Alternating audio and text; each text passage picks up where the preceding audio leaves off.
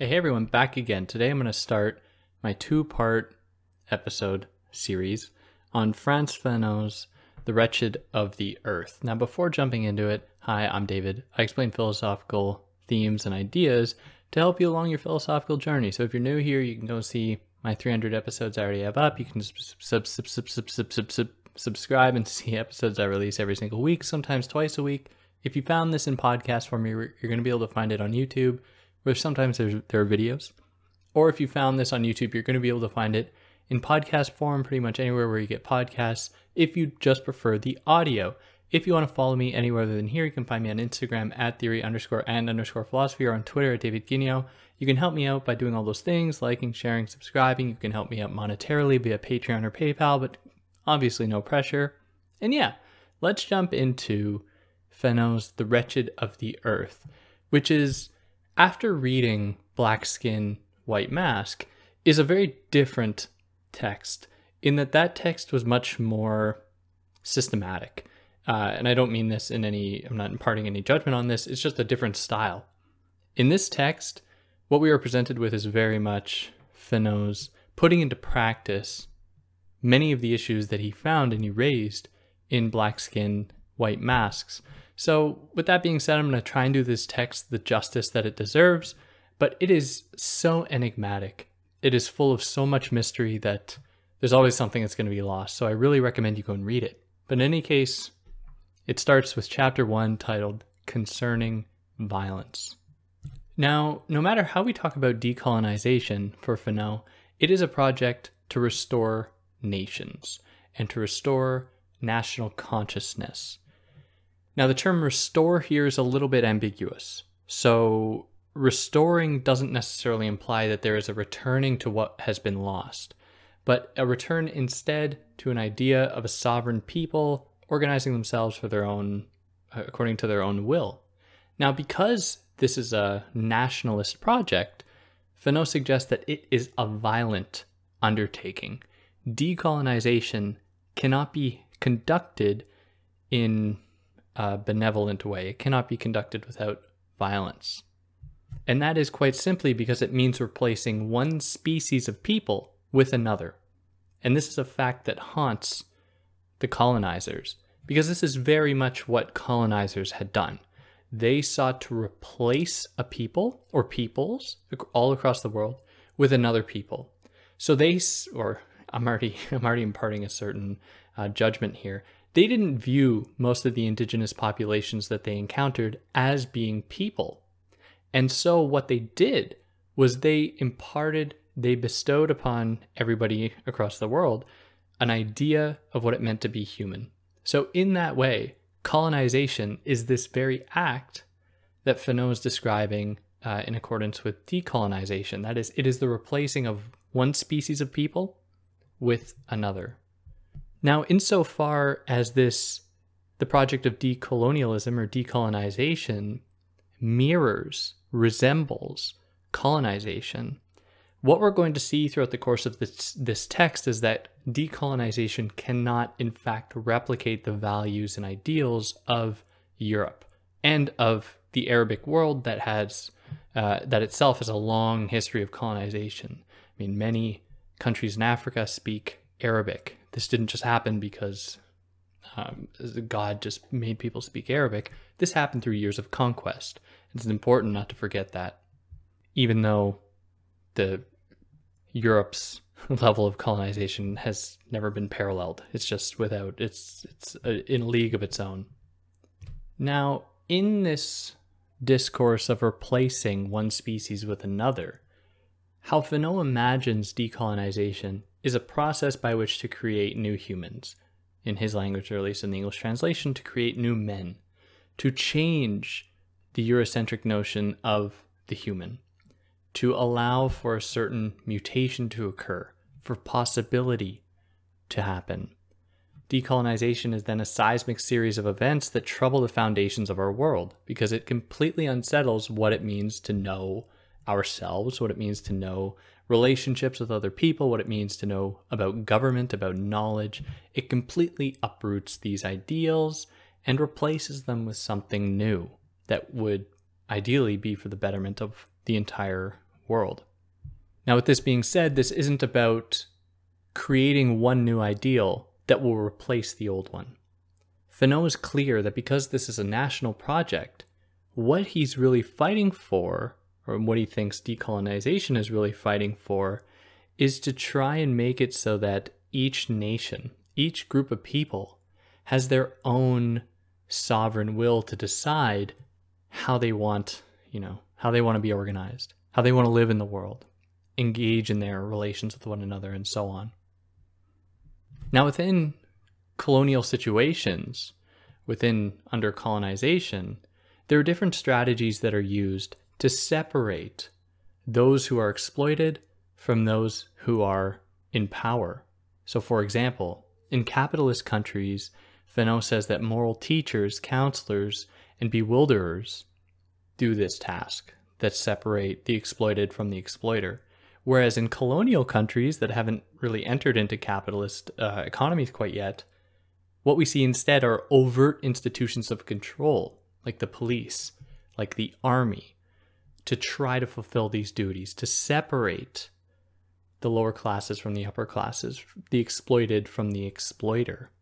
Now, this is all very important, I think, when we try to understand or try to apply the work of other thinkers of power to these dynamics. So, for example, Foucault writes about the panopticon as producing homogeneous effects of power. Now, we don't really see that playing out. In fact, we actually see in colonial settings, we see the maintenance of still very strict forms of control that resemble something of a society of the spectacle, or the spectacle of the scaffold, I should say, where there's these overt forms of violence that are conducted to control populations. And these effects that they produce are by no means homogeneous, as he suggests that the panopticon operates. So this is not to criticize Foucault in this instance, but to suggest, to encourage us to be wary of simply applying other ideas of power to understanding those kinds of arrangements within colonial paradigms. Now, the same can be applied against Marxism. So over the course of this text, we're going to see that Fanon is very much indebted to Marxist thought, very much, he sees it as being extremely important to understanding what is going on here. But at the same time, because Marxism doesn't fully account, at least at the time, certainly not, doesn't account for the way that race affects people's relations to one another, affects a colonial paradigm, any discourse that tries to homogenize the people under the banner of workers against capitalists ignores the extent to which that race plays a part here. So, for example, in colonial countries, in colonial settings, white foreigners, colonizers live luxurious lives compared to colonized people. And this is why really that Marxism is limited, because the whiteness of these people plays a significant part in their status. That is, it's not just because they have wealth, that they command capital, that they procure capital. It is their whiteness that plays a very important part in their being elevated in that setting, socially elevated there. And of course, it's important to mention as well that even in Marx, we see these strange apologetic remarks for colonialism. To say, or where Marx says that colonialism is a necessary evil to liberate people across the world from their archaic traditions, from their archaic ways of living in the world, and to open them up to the future, to open them up to the capitalist economy that will eventually mutate into communism. So here we just see that certainly within the history of Marxism, there has been this depreciation of non-European people, this view that non-European people and people who have not submitted to the capitalist way of life are somehow backwards, are somehow less developed than people in Europe or capitalist colonies and capitalist countries. Now, colonization obviously has effects on the people in these settings. Of course, there are the immediate effects of just the violence inflicted, real physical bodily harm that is inflicted. And by real, I just meant like you can see it imparted upon the skin. But there is also the psychological effects. Now, one of the really strong points in my mind of Black Skin, White Masks is that It is the duty of the psychoanalyst and the psychiatrist to deal with the problems produced by colonization, the psychological harms produced by it, but also to combat colonialism so that these harms are not inflicted again. So it's not just about getting rich because you can capitalize on the fact that people are emotionally, psychologically traumatized, but to also combat the structures that produce these traumas. And so people become psychologically sick under colonization, which makes total sense. I mean, wouldn't anyone really? So colonized people are told that they are underdeveloped, that they are primitive, that they are uneducated. And obviously this is going to have serious effects on people. But these efforts by European colonizers to try to control colonized peoples and to infantilize and reduce their abilities, in some sense or in some capacity, works against Europe and colonizers, because the colonizers also spread certain other ideas, including all people being equal, about individual autonomy, the right to choose and think. And so there were many instances in which colonized people would take those messages that they were being taught. So they were being taught that their ways of life are stupid and they have to adopt instead these European values. But these European values actually provided justification to oppose colonization. Because if suddenly people had the European rhetoric, that is the rhetoric of the colonizer, the language of the colonizer, they could then turn that rhetoric back against the colonizer. And this can be done to reclaim lost values, to reclaim lost traditions. Now, this wasn't always successful, and it was at times certainly met with resistance, but in any case, it demonstrates the absurdity of Europe's claim to epistemic superiority. That is to say, its claim of being more knowledgeable than any other part of the world. So decolonization, in opposition to colonial rule, will seek to unify people on a national, and he says sometimes a racial, basis. Colonizers are particularly sensitive, though, to any examples of subordination or insubordination, so they will try to crush any revolutionary spirit among colonized people, to defang them for all of the anger that they have. And one of the ways that they do this is to appeal to the colonized people who are among the intellectual class, who are people who have probably gone through universities, either in their home country or their home region, or have gone through colonial universities. And these people will largely be manipulable by colonizers because they will be able to speak to the people the value and the virtue of European culture. And one particular idea that they use to convince the people and to try to render them incapable of opposing colonial rule is the idea of individualism and the European brand of individualism that atomizes people, that separates people from one another, that disrupts community living in favor of individualized, detached ways of living. Now, if you are an individual living almost totally in isolation, it's going to be very hard, or at least there are going to be certain barriers that are brought up in front of you to actually form solidarity and to form group conflict against colonial rule. But when decolonization begins for Fanon, then the intellectuals will see really how absurd all of this rhetoric about individualism really is, because it will emerge from communities largely in the country, as we'll come to show throughout the course of this book. Probably in the second part, we're going to get more into that. But in any case, we're going to show the extent to which that it is community action that lights the fire of colonial revolt, or the revolt of colonized people against the colonizers. And I should have said, this episode is going to go up to chapter 3, and then the next part is going to take over from chapter 3 till the end. So one of the other things that the colonized are going to use against the colonizer is the rhetoric of us versus them, which very much inhabits the European imagination, the idea that everyone outside of Europe is an enemy or is in need of to be Christianized, to be brought into the spectral light of European knowledge. And so the colonizers or the colonized will use this rhetoric against them to show the extent to which that the colonizers are the enemy.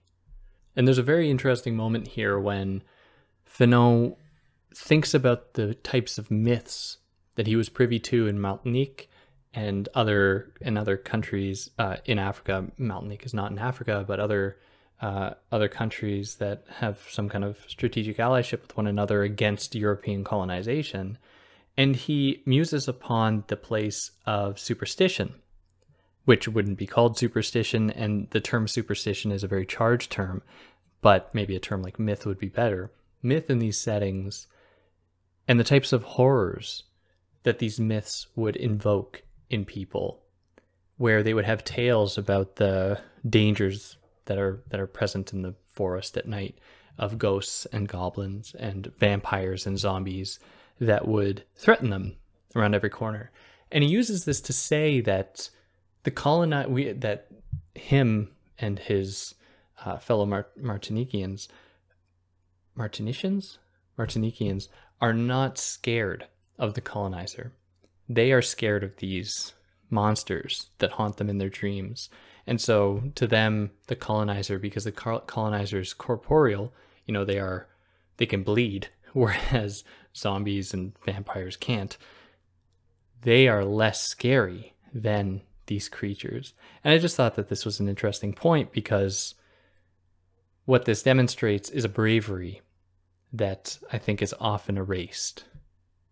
And so when the colonizer comes and says that, oh, all of your myths are silly, we have this thing called Christianity, which, is not a myth apparently, but we have this thing called Christianity that's going to fix all that. And then all of a sudden, what you have are an extremely brave group of people who have been used to fighting monsters and now are confronted with human monsters, which are infinitely less scary than the other kinds of monsters that creep in the woods. But of course, there have been very few revolts, very few efforts to oppose in physical altercations to oppose the colonizers. Now, there are many examples of this having happened. I just mean, like, on total, it's a very small portion of these people, because colonial power has been very strong and very successful at crushing insubordination. And one of the other ways that this is done is like through Marxism, that claims to represent the people, which includes people who are colonized. But it convinces people not to see the true evils of the world, like white supremacy and European colonialism, as being bad, which I've already mentioned briefly. And this is something that I see all the time now, where Marxists love this type of this idea that, like, race, gender don't matter. What matters is economic exploitation, to which my brain can't comprehend it, in that I don't see how then resolving the issue of economic exploitation is going to bring an end to racism. Communism will be rife with racism and sexism unless these things are addressed as well. And in fact, they predate capitalism. But in any case, I'm just putting, I mean, could I be any clearer on my position toward Marxism? Probably not, but anyways, I digress. So intellectuals and bourgeois will as well convince people that violence is never the answer. And so colonized people will adopt this viewpoint to think that, oh, it has to be peaceful revolt. And Fanon is obviously not satisfied with this, because this is just a way to instill in the minds of the people that through reform, through partnership with colonizers, somehow colonization can come to an end. Whereas right off the bat in this text, Fanon was saying that no, it is a violent struggle. And of course, like I said earlier, there are instances where this has occurred, and certain strategies that have been employed, or more like tactics employed by colonized people, including guerrilla warfare, to oppose much stronger forces. Because if you have a knowledge of your territory, if you know how to navigate swamps and rivers and jungles, and the colonizer does not, you are going to have a tactical advantage over them that you're going to be able to use to oppose them. And we're going to talk about guerrilla warfare more as we go on, but for now, it's really important to also consider the way that violence is an ambiguous term. So you have the bourgeois, you have the intellectuals telling the colonized people not to be violent, which, yeah, sure, nonviolence is a preferable way to do this until it is not working. And so what we see then is exploitation occurring not at the level of violence per se, physical violence, but there's exploitation, there is an erasure of identity that is occurring all the time against colonized people, where you have finance capitalism that is just steadily sucking these countries dry of their resources, of any wealth that they have, for the benefit of colonial regimes. Now, the bourgeois and intellectuals say that, look, this isn't violence, so you can't oppose it with violence. So, and, you know, it's like, well, what are people supposed to do then? Because any other kind of reform is not going to be taken seriously. And even if it is taken seriously, is it actually going to address these issues? Now, I want to make clear that despite my criticism of Marxism, we're going to see throughout the course of this text that Fanon really sees a lot of value to what Marx tells us and what we can take from it.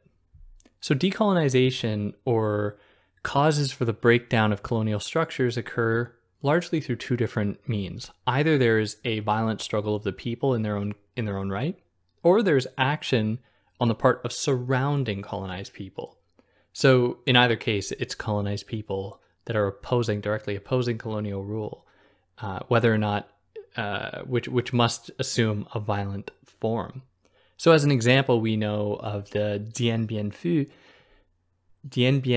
people in Vietnam, who they were a strategic oppositional force to French colonialism in the early 50s, I think 1950s, 1953, 1954, I think. And they were very successful at pushing back French forces, I think to the point that the French pulled out of Vietnam, similarly to what was seen during the Vietnam War, where the United States pulled out. Because we know that the Vietnam War was just a proxy war, was just a way to fight communism through a kind of neo-imperial imposition of capitalist values onto the Vietnamese people that failed drastically, of course. Now, these kinds of resistances that, you know, history is rife with these kinds of resistances, and people are largely forced to assume these violent forms of resistance. These resistances are met with disdain by people in colonial countries from the mother countries of colonization. They're met with disdain. They're used to justify further colonialism, to say that, oh, these people are so primitive that they need to be further controlled and further managed so that this violence does not repeat anymore. And they drop rhetoric like, or they use rhetoric like, they are not being objective in their values. They are a people who are regressing in what they're doing, which is just a very strategic way of appealing to some kind of higher authority, in this case perhaps objectivity, that just floats above everybody and is used to justify further control of colonized people. Now, I mentioned at the outset that this text is extremely complicated, and that has been the case up till this point. And I'm doing my best to just really give you the meat and potatoes here.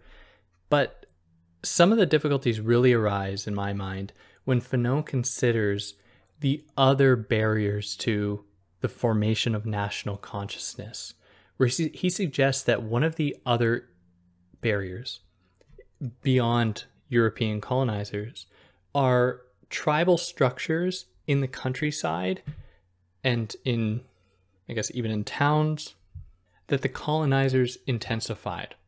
So when colonizers arrived and would arrive into different countries, different regions of the world, they would look at those people and take whatever kind of structure they had and intensify that structure. And the reason they did this is because European life, all the major European colonizers, be it Spain, France, England, they were all extremely hierarchical. And so what they did was view the world through that hierarchical lens, and they would see in some countries, some regions, that there would be perhaps elders, there would be doctors, there would be educators, and the colonizers would give them all of the any kind of wealth that they would have to try to make sense of that region, of that culture, and to create allyships with these people. Now, what happened here was that it would leave regular everyday people kind of behind, would suggest that they were to be spoken for. So when decolonization might come into fruition, or the fire for decolonization starts to get lit, there might be, in some cases, there is resistance to it by these upper tier people. And I'm just using language in the way that I might possibly understand it, as though which I can't understand because I don't know whatever setting we're talking about. I didn't grow up there. I don't know what it is like. But people who had formed allies with colonizers would, at times, actually oppose decolonial efforts because of their strategic allyship with the colonizer, which didn't happen everywhere all the time. Fanon is just pointing that this is a possibility. So the project of decolonization shouldn't be to just try to create another Europe in another part of the world, or to create more European countries. And that is because the national movements that occurred in Europe came about very differently, because they came about largely through exploitation of other parts of the world.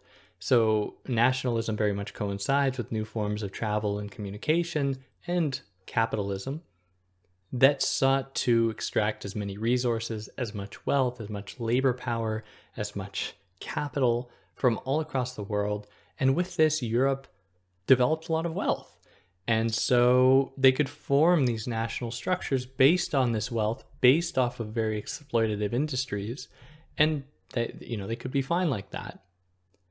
The problem for colonized people is that they can't simply assume the same kind of national identity because they don't have the same exploitative infrastructure, and they don't want the same exploitative infrastructure, industrial infrastructure, but they want to have national sovereignty. So it's important to keep this in mind, and Fanon is really warning how we can think about decolonization so as not to replicate the exploitative tendencies of European colonization. Now, one of the ways in which Fanon's project really aligns with Marxist thought is how it must be a global effort and has to be a dialectical one. We'll talk about this more in the next episode, but for now, the idea that Fanon gives us is that you cannot necessarily force decolonization to happen. There has to be certain conditions met and a certain fire in the bellies of the people who are colonized en masse, like massive amounts of people need to be prepared to engage in this movement in order for it to be successful. And if you just try to make it happen overnight, then it's going to run into so many issues. And the same really applies with capitalism, and Marx was very clear about this, that capitalism can't just be overthrown overnight. And it can't be overthrown by a single ruler just imposing dictatorial rule over people and ushering in communism. It must happen organically. And this will just happen dialectically because people within colonized countries will know over time that the life that they are living makes no sense. It is unsustainable, and they are alienated from themselves, and so they will be forced to oppose colonial rule. Moreover, one of the basic tenets or pleas of Marxism is for workers of the world to unite. And we see that echoed in Fanon's idea about decolonization here, where it can't just happen in a single country. Like, sure, that'd be great for the people there, but they're going to be isolated because the rest of the countries that surround them might be organized through colonial rule.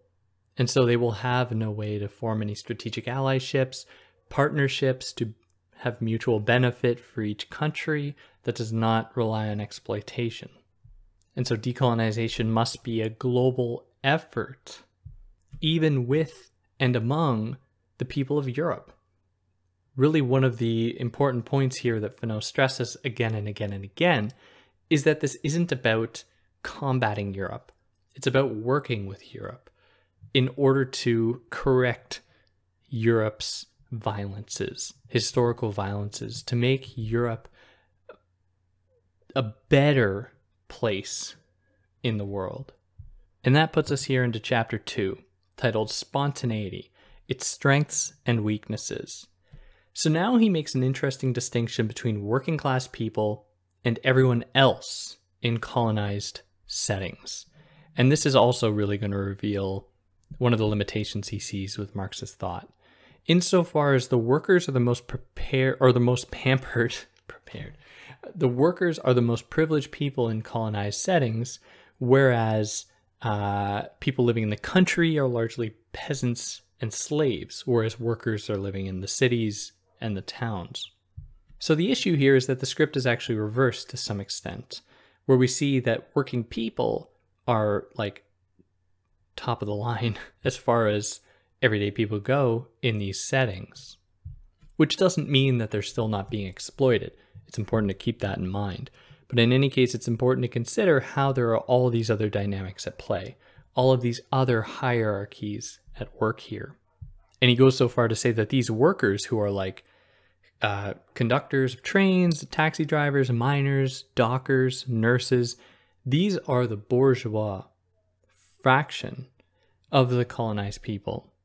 And what this does is open up new conflict, not only between the colonized and the colonizer, but between workers in cities versus peasants in the country, which is an entirely different conflict.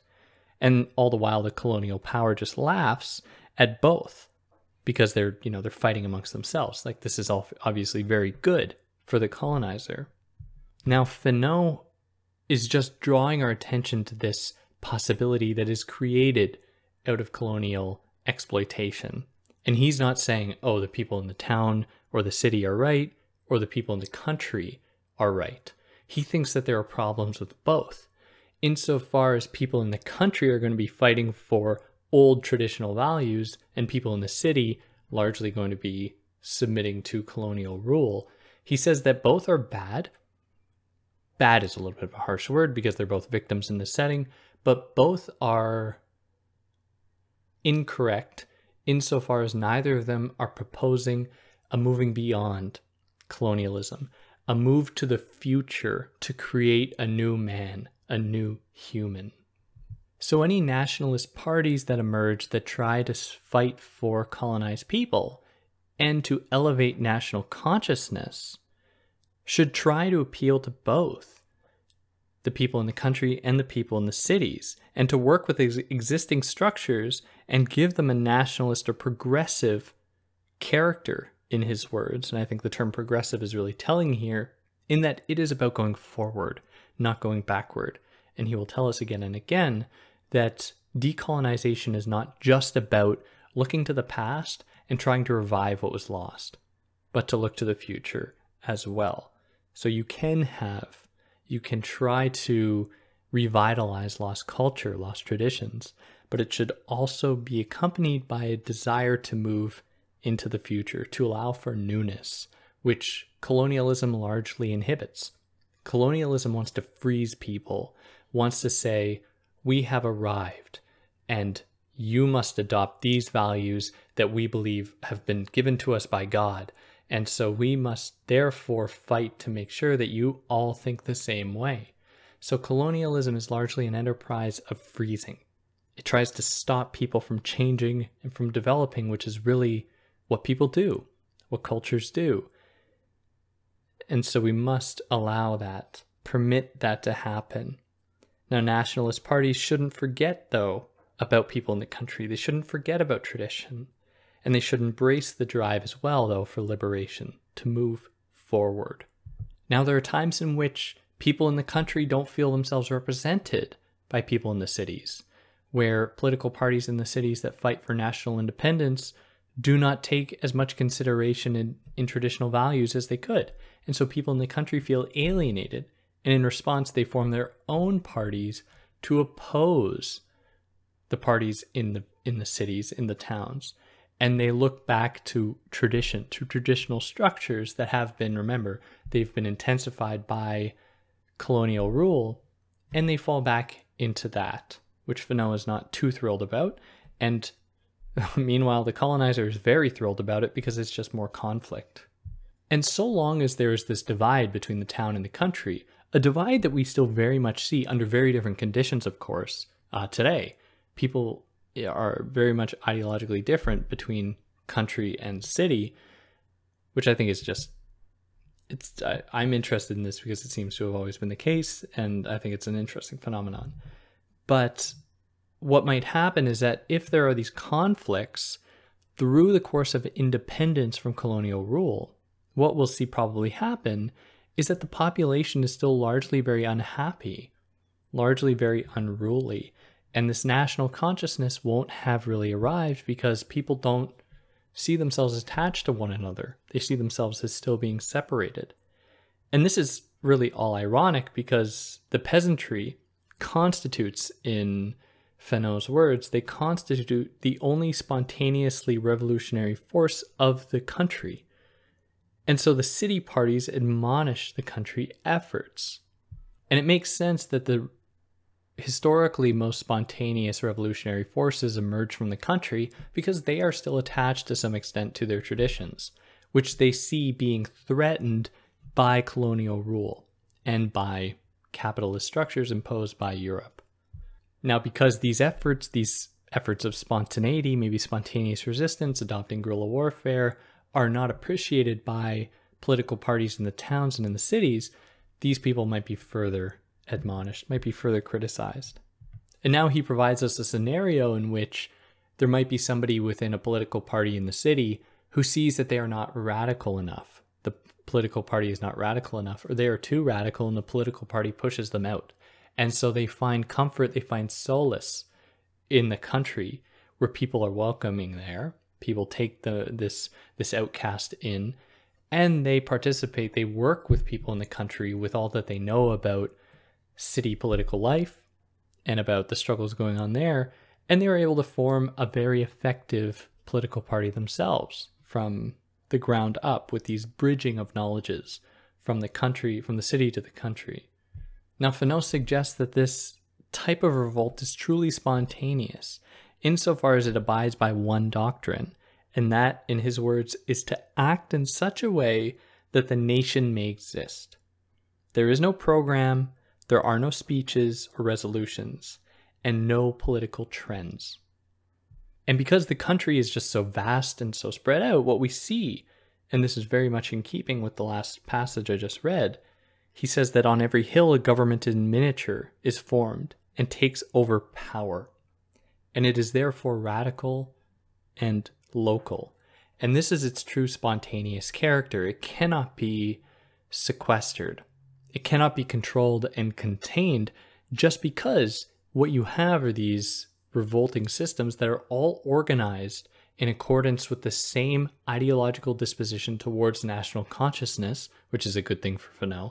They are all organized according to that mission, but they're doing it in their own local, in accordance with their own local terrain, their own local structures. They know the territory of their village, of their town, and can use that knowledge to oppose colonial rule in a way that somebody from another part of the country might not be able to do.